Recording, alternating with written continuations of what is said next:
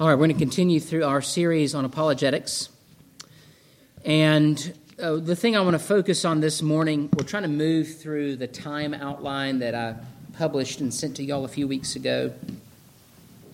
The thing about apologetics and any other sort of theological topic is where to begin, how to proceed.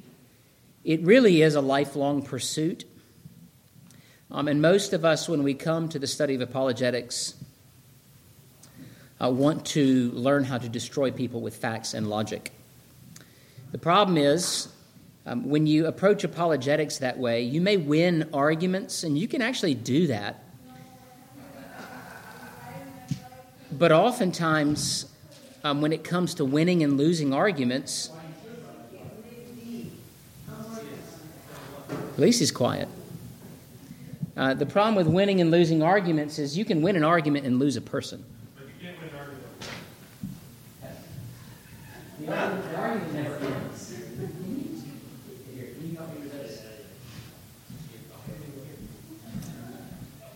And so you can win an argument and lose a person quite easily. I think probably husbands have figured this out with their wives and vice versa. Kids, you can learn that lesson, right? I had nephews. When I used to argue with them, they would say, well, I'm rubber and you are glue. Whatever you say bounces off of me and sticks to you. I'm like, what? What is that? Or, I know you are, but what am I? Which is the classic Pee Wee Herman rebuttal. If any of you are familiar with the Pee Wee Herman show. Anybody? That was an odd show. But that's what he used to say. I know you are, but what am I?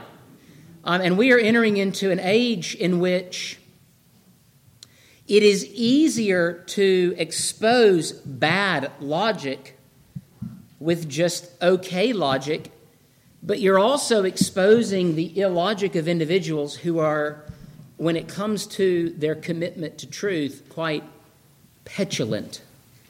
And so you can sit down and talk with someone and say, I've done it, I've contended for the faith, and that is good, and you've even done it righteously, biblically, and they look at you like you're crazy, right? And you've ever tried to look at a cow in the eyes and they just sort of stare back at you like they have no idea? Kind of like that. And so when we look at the approach to apologetics, I want us to be very much aware, and I've said this already, faithfulness to the mission to contend for the truth is its own kind of faithfulness. And we only have so much time. We only have so many words. We only have so much energy. And I want us to sort of be cunning as to how we, as the title here is, spend our capital. Capital just means your resources. Because we all have very limited capital. So let's talk about this morning. I'm going to pray, and then we're going to move at what is called a cheetah pace through these notes. Let's pray. Lord, bless our time together. Help us to be more faithful in our approach to and holding to the truth. May we not be afraid of this world, Lord. May we conquer in the name of Christ. All for your glory, we pray. In Jesus' name, amen. Now, before we enter into, well, not before, but one of the things we do need to understand as we're entering into the exercise of apologetics is where do we actually, what's the target? Where are we dropping our bombs? And so in any kind of military skirmish, if it's a hot war with real weapons, you have to strategize. I had a grandfather who was a bomber pilot in World War II. He flew 36 missions out of southern Italy into the continent, and they would fly over the Italian Alps, over into the continent, and they would bomb munitions factories. And the reason why they would bomb munitions, if you can imagine what those explosions were like, bomb munitions factories is because if you have no munitions, you cannot fight a war. Those were strategic, long-range bombing missions that were very, very dangerous. But the reward for a successful mission was you save the lives of soldiers on the ground and other men who were in the air. They were strategic bombing runs. The military had so many bombs, so many men, so many planes. Where do you spend those things? Have you ever played Risk or any of those other board games in which you have a limited number of moves, a limited number of men, a limited number of spaces. You have to strategize how you will play the game. We are limited. You and I are limited. We are limited in a number of ways, and we'll talk about those things in a moment. But before we do that, we need to talk about what is not limited, and that is the Word of God. Paul reminds Timothy of this when he writes to him and say, though I am in chains, though I am bound, the Word of God is never bound. And so the Word of God is like a wild animal. Just let it loose to wreak havoc. And maybe if you don't like that metaphor, too bad. This sort of violent metaphors appeal to my flesh in some way. Let it loose. It's a roaring lion. Let it loose. And oftentimes we go into apologetics and we use the ontological argument and the teleological argument and all of these sort of Thomistic philosophical arguments, and we do not engage with simply bringing the Word of God to bear on the lives of individuals. Now, as it relates to the weapon, we know that the Word comes from God. It does not come from man. And because it comes from God, it will accomplish His purposes. Just speak the Word. Preach the Word. Communicate the Word. Proclaim the Word. Use God's words. The Word brings wisdom and understanding. We see this in 2 Timothy chapter 3. We ourselves are rooted and grounded in the Word. This is why I emphasize in the past two lessons, we need to be in worship where the Word is working on us. We need to be immersed in the wisdom and righteousness and understanding of God's Word. And we arm that which is not bound. There's a better way to say that. These are sort of like first run notes oftentimes. Get the Word out there and let the Word do its job. Because the Holy Spirit, God has sent the Holy Spirit into the world. So we know what our weapon is. We know what the munitions are. And so we want to drop word bombs. We want to swing the word sword. Now let's look at the targets. Also, as it relates to apologetics, we need to know who we're talking to. And we need to know the errors of an individual or the errors of the day. Now, in that book that I recommended, Gashmu Saith It by Doug Wilson, he talks about the predominant Western cultural errors. And he speaks of them as secularism, Darwinism, egalitarianism, the value-fact distinction, which is where Nancy Pearcey, we've done a book study, Nancy Pearcey, Love Thy Body, relativism, subjectivism, and the tyranny of feelings. And then this, what he calls the admiration of the cool kids. Right? There are going to be a lot of pastors who are locked up. They're jammed up because they are very worried about their reputation. Or they want to be perceived as being cool. They got a book that they need to sell, or those types of things. Now, let's look at those things quickly. Secularism is the idea that man's existence and his understanding of all things has nothing to do with revelation. We are material, and that is all we are. And that can lead to a whole host of problems, right? Darwinism is the cosmology of secularism. Cosmology just means a doctrine of creation or the beginning of all things. Darwinism holds that you and I are the product of however many years now. How many years are we up to? Billions? I'm sure we'll keep adding years, right? We just punt the football down the paths of the annals of history to get to the point where we just deny God. So we came from and go back to nothing.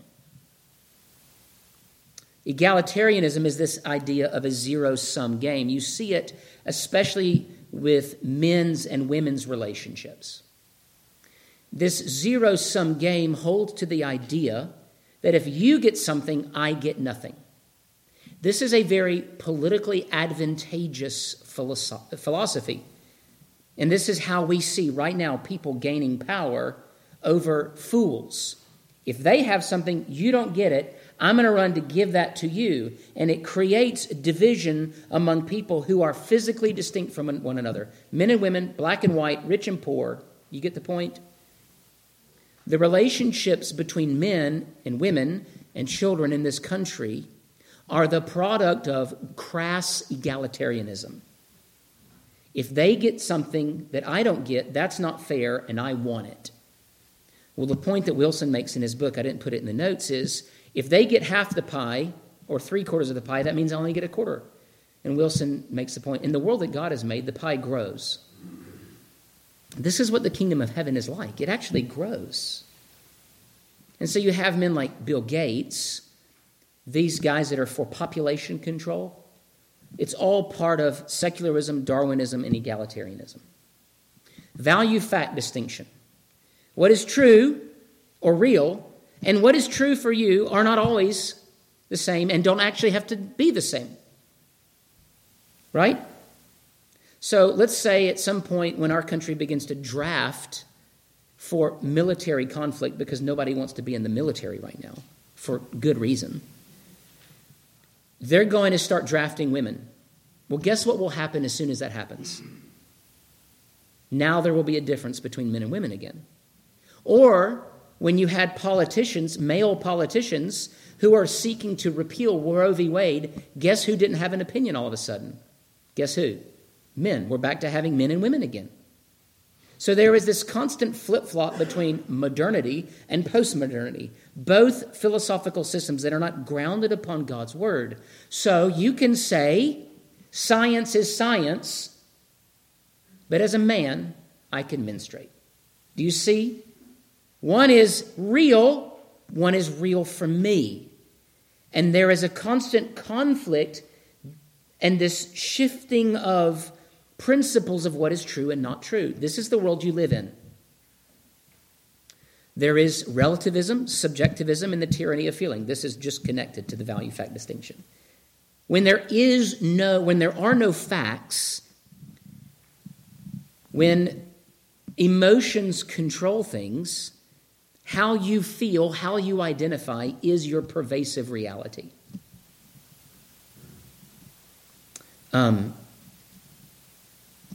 Did you see the guy that went to the White House recently to get to interview President Biden? Did anybody of y'all see that? Don't. Maybe adults, parents, because I couldn't watch it. Just watch Doug Wilson's reaction. Well, I only watched 4 minutes of it. I said, I got to turn this garbage off. It's crazy. Because before the interview, he, who's dressed like a she, is talking about how he's been real depressed lately and really struggling. And it's like, well, no, duh.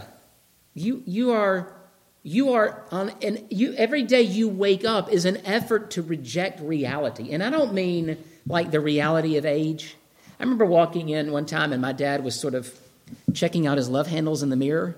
He's like, what's going on? I said, Dad, you're getting old. Like, at some point, gravity wins the battle, right? I would say that even if he was here and he would laugh. He probably would have already told you, because that's just the way Fowlers operate. We share. And that's just it. What goes up must come down. And the only way in which you can pretend is to get other people to enter into that sort of delusion. And so we're seeing things now that are the full flowering of philosophical commitments that were held to 50 years ago, the free love movement of the 60s, 60 years ago, that have now become just all bets are off. And then, because many within the church want to sit at the cool kids table, they don't say anything. They don't say anything. So you have men like J.D. Greear, who was at one point the president of the SBC, who said that at our church we practice pronoun hospitality. And pronoun hospitality means we don't think that a he should be a she, but because we don't want them to feel uncomfortable here, we will enter into their delusion with them to be hospitable. Right? It would be like you're at the gas station and there's this person that doesn't know diesel and petrol go to two different engines. And they say, will you help me pump my gas? And you go, okay, I don't want to offend them. And then 3 miles down the road, the engine seizes up. Okay, do you see the problem? We're living now in a culture that is seized up because you have people that have the cure for life's greatest problem, which is what? Sin. Not the Greg Glassman answer, which is chronic disease, although I like his language there. The greatest cure is the gospel of the Lord Jesus Christ, and then that process of sanctification. We need to know what the targets are. Now, the targets for me were different than the targets will be for my children. The same root sins, but a different kind of expression of that. And so what my children will face are greater challenges, but also greater opportunities. And my children's children will probably live in a culture of the ashes of that which has burned down, and they're going to help people pick their lives back up together. In Florida recently, there was a group of people who had detransitioned, and they came and they spoke at a hearing in order to support the government outlawing basically hormone pills prior to 18. It should be an outlaw, period. But this is something, I guess. And so you had all of these people come and say, this is a bad idea. Did you think that these kinds of conversations would have even happened, would be happening 40 years ago? Well, they're happening. And a lot of it is up to us to sort of be aware of the kinds of things that are being said and not go, like spend 5 years of your life going, I can't believe this is happening. Well, no, it's happening. It's happening. How do we then get to be part of the solution to that problem? By communicating God's word. Now, many of us want to say, all right, well, we just need a better president. Well, I'm here to tell you, I'm not sure that's going to happen for a long time. And I know that we do need better rulers. We need to pray for them. God has told us to pray earnestly for them that we might have peace. But oftentimes, excuse me, the solution that the church enters, the sort of scheme that the church enters into is also the scheme the world enters into, or we think the world has entered into. Now, what the world has actually done is early in the 20th century with men like John Dewey and others, as they said, if we can get the kids, we can get the culture. And the church said, well, you can just have our kids then. And that's what we've done. We have given, as Vodi Bakum would say, we have given our children to Rome or to Caesar, and now we're surprised that they turn out to be Romans. The fight of the apologist is not predominantly the short, hot conversation you have with someone where you are throwing out the best stuff you have, logically speaking. It is the long game of being faithful in every area of life. So we look at the word, we look at the targets, and now we need to look at ourselves, knowing that we have limited capital. I want to talk first about skill and training. Now, concerning skill, let's just say this. We do not always have the same gifts. We are not born all the same. Some of us have sort of a bent either to memorize things and to spit those things out with some logical order. I'll give you an example. In our ordination and licensure exams, men will be examined for ministry, and they're going to get asked a lot of theological questions. There are kind of two types of answers. There is the rote catechism answer, which is okay, but then there is the, I've chewed on the catechism answer, and now I'm spitting out what my impression of that answer is. And what that shows is not, hey, guess what? Good job, you can memorize a catechism, but you've thought about it. You've meditated on it. You've chewed on it. And what you're giving us is the doctrine in your words, which is what preaching is. Preaching is having something to say and knowing how to say it. Both of those are essential. Not all have the same skill. And so I don't want you to think for a moment that you're going to be the next Cornelius Van Til. You may be, but you're probably not going to be. I'm sorry to say it, right? Not all of you get to go to college. Some of you are going to have to dig ditches when it comes to apologetics. And that is okay. There are men and women who are structurally sound in the way that they can think, and there are times where I listen to them and it is astounding. In the same way that I get in the pool on Tuesdays and I can see people swimming next to me, I'm going, I know I'm doing what they're doing. Why are they swimming twice as fast as me? Well, a lot of that is practice. Some of that is gift. So we don't all have the same raw material, which kind of flies in the face of the things that the world says, right? Everybody is the equity of outcome. That's bad.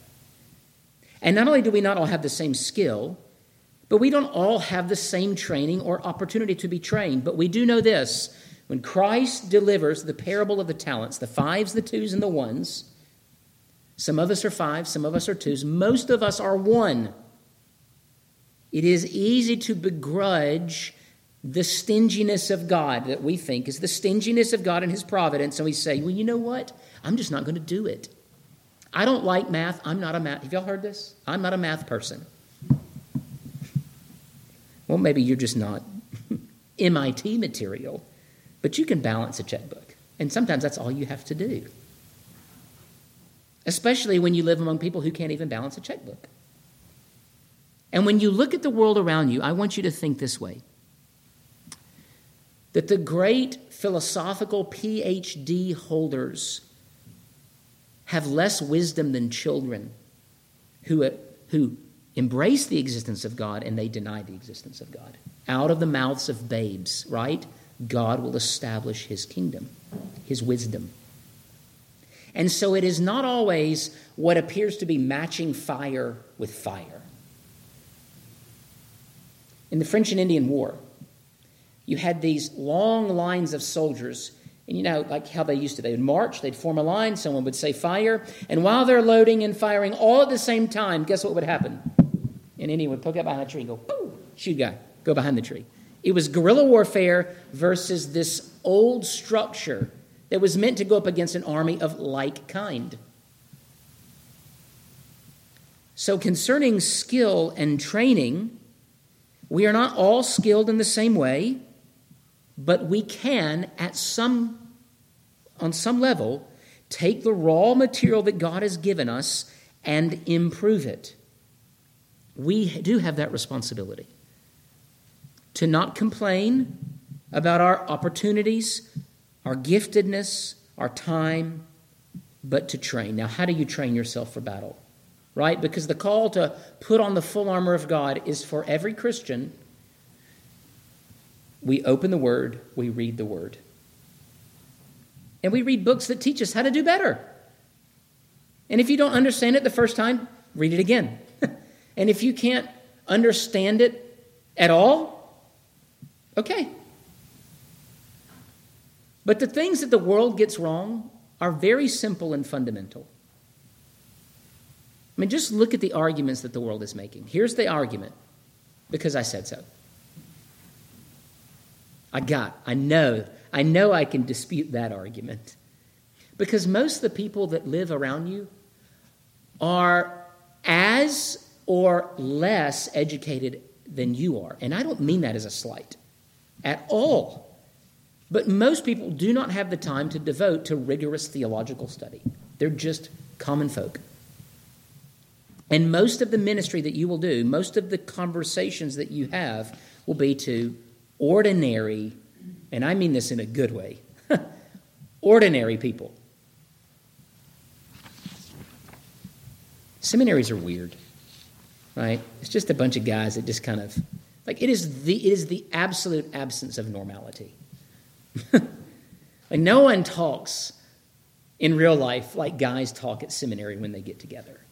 Which is why oftentimes guys get out of seminary and they go, wait a second, I didn't train for this. And people look at you and go, what are you doing, you big nerd? Like, can you make this relevant to me?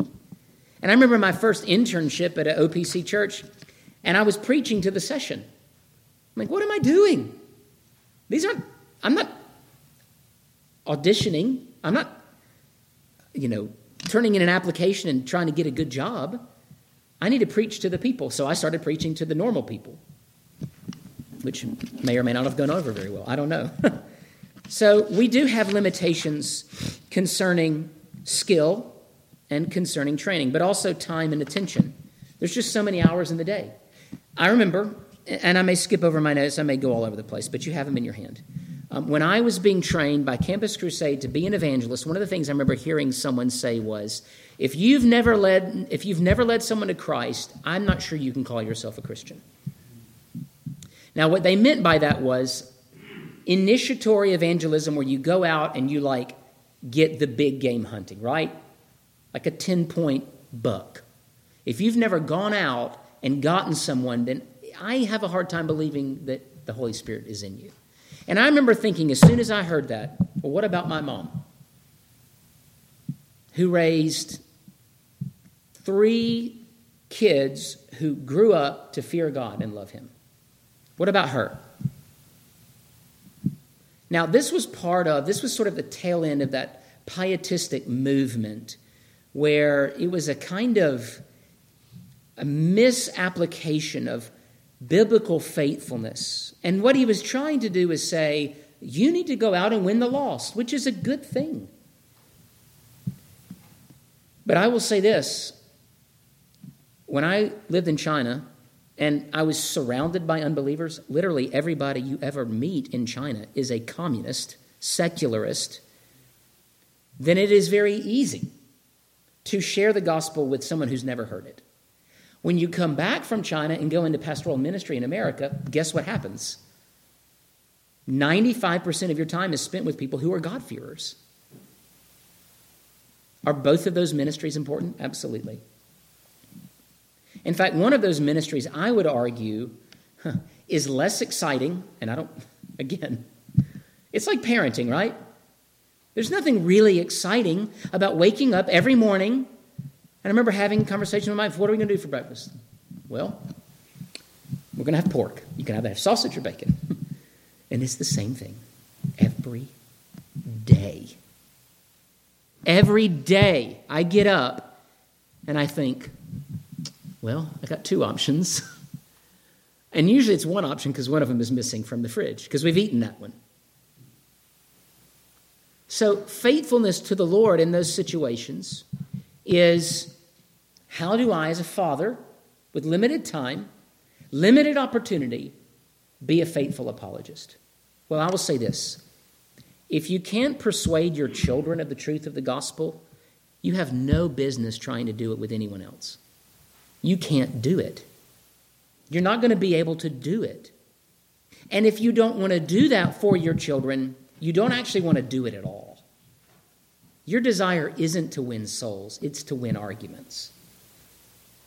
And I'm using that example, but I want you to think of it not just as a real example, but also an illustration for how we ought to live in the church. Our first area of ministry when it comes to apologetics is to bolster the body by talking about things that matter for eternity. Right? I'm never going to convince Spencer Grigg to be a fan of the National Baseball League, ever. He doesn't think pitchers should swing at pitches, right? Correct. So, as it relates to apologetics, I'm going to choose other areas. So right now, Spencer Grigg and I have been rucking on Friday nights, and he and I walk together, and Teresa and Carla walk together, and we talk about things that matter. And you know what? Every time we hang out and we talk about things that matter, I go back a bit. Obviously, my back is, Lord willing, getting stronger. My legs are getting stronger, but my mind and my heart have been nurtured. Much of apologetics that you take with you is just those little touches week after week, day after day, month after month, wherein you contend for the truth in a way that you take every thought captive, you take every moment captive. And the kinds of people that God is calling you to win are the kinds of people you're spending the most time with. They're just there. Right? It's like the saying, wherever you go, there you are. Thank you for that deep insight. Wherever you go, there you are. Wherever you go, and those people who are there. Now, the way you deal with the grass is greener on the other side problem is you thank the Lord for those opportunities. Lord, I'm going to have a pretty boring day today. I'm going to be at home. I'm going to vacuum. You can vacuum like an apologist, right? Not only do you vacuum straight lines, right? There are two different vacuum companies. There's Roomba and then there's Neat something. Roomba goes everywhere. Like it's this, if you were to trace it, it's this mess. One of them goes line by line by line by line, right? One of those is better than the other. As you go about your day-to-day lives, you are showing the world how to organize your life well. Right? And you do it by all the little things. So I'll give you maybe what is perhaps a very crass, and I don't mean in a bad way, example. One of my sons asked me today, why is it oftentimes that gay men have lisps? Have you ever wondered that question? Do you know why? I said, it's not by nature. What are they doing? They're saying something about themselves without saying something about themselves. It's like modesty. You can say something without saying something by the way you live, by the way you dress, by the way you say words. And there is a speech and a quality of life that a Christian possesses that says something without having to say something. Now, when I grew up, it was, you say yes, sir, and yes, ma'am. You hold the door open for a lady. You treat your neighbor with respect. It is the idea of Christian hospitality. Isn't that not what chivalry is? It is laying a ground, and this isn't a sermon on or a lesson on why you should be chivalrous, but you certainly cannot say, hey, believe this truth that is a life-consuming truth without a life that is not consumed by that truth. There will be hypocrisy. There will be moments in which you fail, which is why you confess your sins to one another. And so there is always opportunity when you are willing to take opportunity by the way you structure your life. And so your training, your audience, your wealth, your ethnicity, your sex or gender, as the world says, I want you to see that that's what I meant by that word. None of those things are the main thing.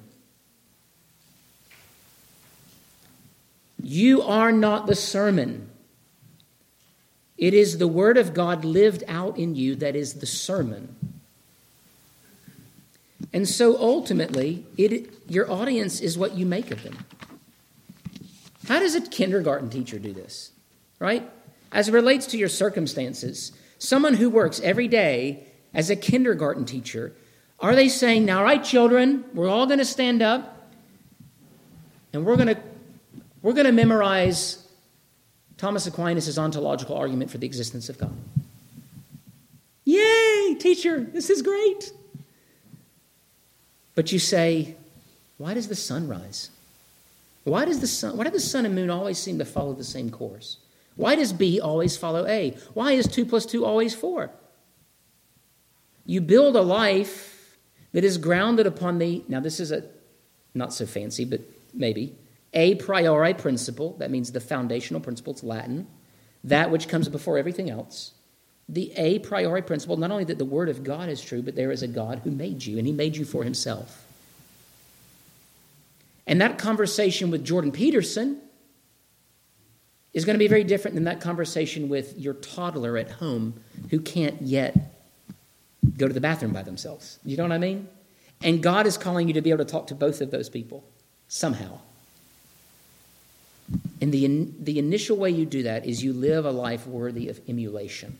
Paul says what? Imitate me as I imitate Christ. And everyone has that time. So if mom and dad have chores to do, and they complain about doing those chores, guess what kind of kids they're raising?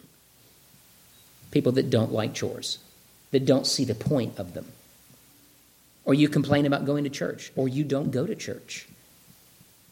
Or you have bad language. Whatever that may be. Our first audience is always those people who are either at your ankles or right next door.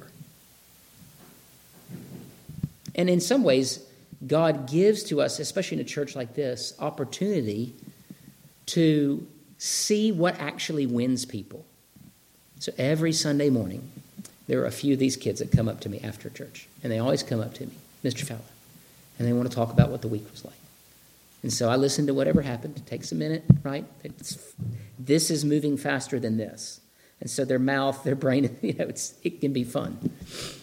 I have to be able to relate to them and talk with them, not like they are someone I have to talk to get to the adults, but as the most important person in that room for just a little while. And if I've done that, then guess what will happen when they're older? By God's grace. They'll still come to me and talk to me. And I can talk to them. There is a way in which you can win the trust, maybe not the admiration, because that's oftentimes what we're looking for.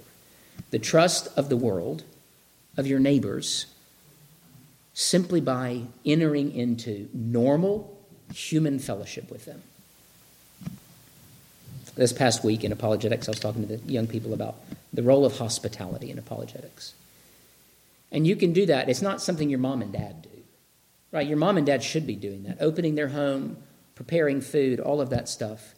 But it is also something that we can do. Like, let's go get a milkshake together. Let's go get a burger, whatever it may be. And just share your life. Sometimes you don't talk at all. Sometimes you just hang. Is that what they say? What do kids say these days? Chill? I don't know. You know what I mean. Hang out is what we said when I was younger. And there's always an opportunity to do that. I think oftentimes, though, we don't take those opportunities because we don't always like the people that God has in his providence led to us. One of the ways that manifests itself in the church quickly is whenever you're planning a church, like you're sort of planning a church like you recruit for a football team. You only want the 5-star recruits. You want the team that will beat all the teams on the playground. And you tend to overlook the scrubs. And in Reformed churches, there are 2 types of scrubs. Those who are not thoroughly Reformed, right? Those who dress a little differently, right? And those who just may come to church dirty. You know what I mean? Like, did you shower today? And we look down our noses at them and go, don't you know what kind of church this is? Were you hiccuping? Okay. I'm like, wait a second. We often do that just in the way we interact with people. And we turn our noses up at them and we say, nah, I don't know if it's worth it. I don't know. And what we're doing in those moments when God is saying in some way, in terms of providence, hey, here you go, here's your shot. You say, nah, I don't think it's worth it. I'm going to wait till somebody better comes along, or more attractive, or someone that may actually, right? When Christ says, when you give to the poor. Why? Because they can't give back. True religion is what? Widows and orphans. Why? Because they can't pay you back. That is selfless faith, selfless religion. And so oftentimes we miss those opportunities ultimately because we're not practicing apologetics for the good of another. We're doing it because, like the bomber pilots or the fighter pilots, one more notch on the cowl, right? One more guy down. You may never get any. Noah got none. Noah never won one person in his ministry building the ark and proclaiming Christ's judgment upon the nations. And so ultimately, as it relates to our faithfulness, we need to get the word out there, we need to understand our limitations, and we need to be faithful in the little things. Any questions? I know we need to go. This is almost not enough time. No, it's not almost not enough time. It isn't enough time. Any questions?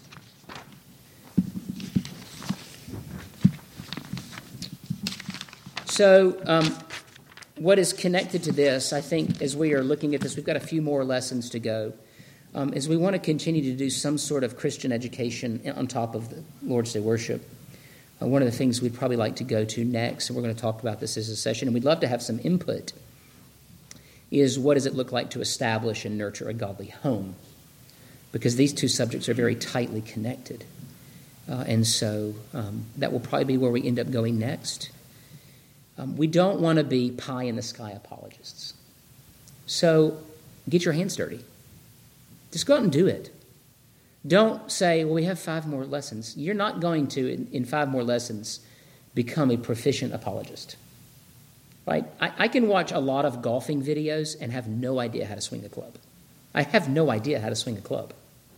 And no amount of watching golf videos is going to teach me. What do I have to do? I have to go hit some balls. So get out there and do it. And if you've done it, tell somebody about it and talk to them and revel in the joy of either, well, you probably get turned down, frankly. I mean, that happens a lot, but revel in it anyway. All right, any questions, any comments?